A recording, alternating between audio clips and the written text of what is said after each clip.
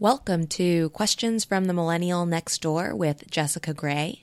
We talk about some of the lesser discussed questions that come up in your 20s. This is about the things we wonder about late at night, the things that come up when we're done being assertive, confident, and totally cool, and let the quieter, more thoughtful parts of ourselves ask what they want to ask. This is episode 1. Is following your dreams good career advice?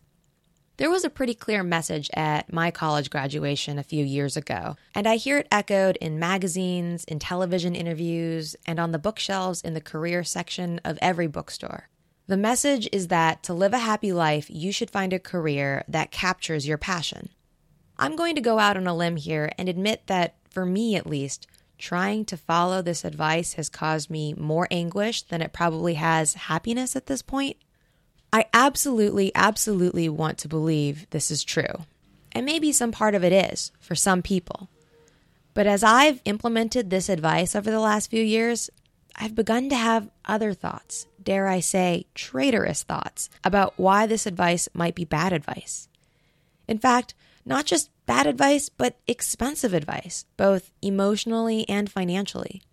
So if some part of you is raising the same quiet little question, maybe we can think more about this together.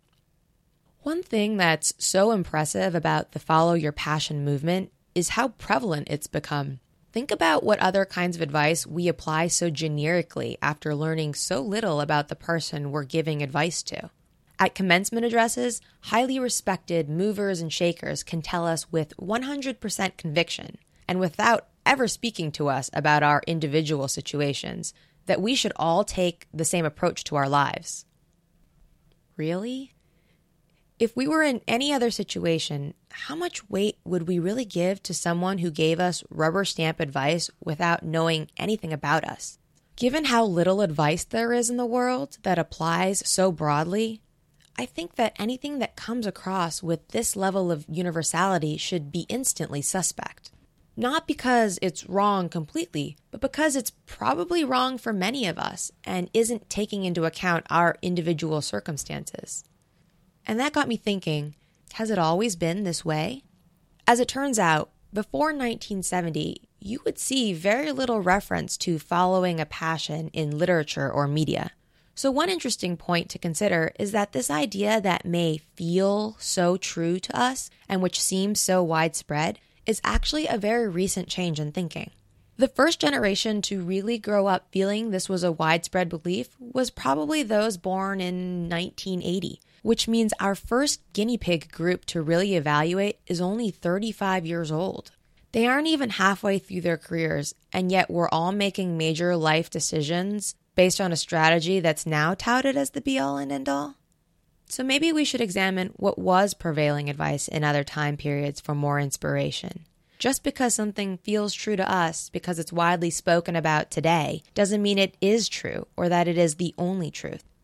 The other complaint I have about follow your passion is how silent it is on the complexity of what careers provide us. Think about all the different needs and objectives a career serves. It provides us money to take care of our personal needs, and you want that compensation to be high. It provides social interactions and relationships, which presumably we want to be positive ones. We want to be good at that work to achieve a sense of accomplishment. We want to be recognized for that work, which means we need an environment of people who actively foster recognition.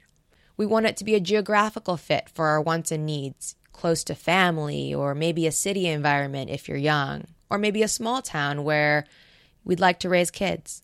When we make a job decision, we look at all of these things on a spectrum, and we give a little in one category to get a little more in another category. Somehow, though, with this advice, the undercurrent is that it's a take-no-prisoners approach. You must be passionate about this. There is no spectrum. There is no compromise. Why? Why should this be the one attribute that we don't view on a spectrum of compromise amongst other factors that are equally as important to us? This approach reminds me a lot of the idea of the perfect relationship. Some people want a romantic partner to be everything to them, which is a concept I've never agreed with.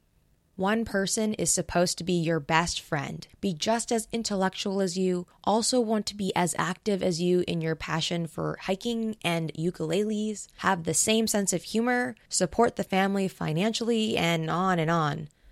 I prefer the idea that a romantic partner meets many of your most important needs and wants, and you fill your life with other relationships that give you other things you need. I can go with a friend to a Kenny Chesney country concert because she shares that same interest, rather than expecting the love of my life to also happen to enjoy country music like I do. So why should a career be any different? Shouldn't I decide what sort of career fits most of my needs and wants in the best combination, and then fill my life with other activities to meet other needs? The more I reflect on this, the more I believe that the idea of filling time with passionate hobbies is a winning one, as I think it will be for most of you. Think about the average total waking hours in a week, and you'll realize that if it's about time devotion to a cause, there are more unpaid hours than paid hours in anyone's life. If you're awake 8 a.m. to 11 p.m. every day, you have 105 waking hours a week. Even if you subtract 3 hours a day to get ready for the day and to commute, and 8 hours a day during weekdays to go to a full-time job, that still leaves you 44 hours a week of leisure time. That's more than another full-time job. You could be working on something you're passionate about for more than the hours you're at a full-time job. Now, there are definitely other things you want to do at that time besides work on side projects. But the truth is that for those of us who are pining away for a passion to make us whole, there is probably some amount of that extra 44 hours that can go towards whatever newfound passion we're testing out. And until we find ourselves maxing out all our leisure time working on our passion, and we need just that extra hour to work on being excellent at it, and paid work is interfering with that, I think that the idea that full-time work should be where all passion lives is just holding us back from getting started. Many of us are nowhere near this real level of trade-off, and we can always try and convert it to a full-time career if and when we do find ourselves at that stage. But we'll be able to do it from a place of certainty, of having spent real time reflecting on the decision and trade-offs, and we will have much more experience to bring to the table in that field when we do. So where does all this leave us? Despite how widespread it seems to us today, follow your passion is only a 45-year-old movement, only a baby when it comes to universal advice. And its first big cohort of adherents aren't even halfway through their careers for us to judge the success of the approach. This advice seems to be universally applied, but there are very few other pieces of advice we force onto people without ever learning about their individual wants, needs, and financial situation. And that suggests that this is probably advice that fits a much smaller audience than it is being broadcasted to currently. Historically, the approach that has led to millions of happy, whole human beings has not been follow your passion, which suggests that there are plenty of additional ways to live your life and be a happy, whole human being if follow your passion doesn't float your boat. And you can find inspiration in other cultures and other times to craft something that works better for you. Finally, there are plenty of hours in the week outside of work to test out new passions and interests and determine which really do bring something to our lives. In fact, more than a full-time job's worth of hours are hours to spend on activities that fill our passions. Our full-time job doesn't have to be the only place where our passions live. So, follow your passion might be good advice, but it may not be good advice for everyone, or even for most. It's okay to go a different way.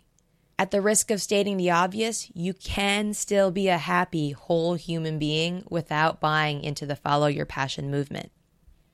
After several years of trying to fit that mold and finally going a different way, I can tell you that life on the other path is pretty darn sweet. So maybe I'll see you on the road.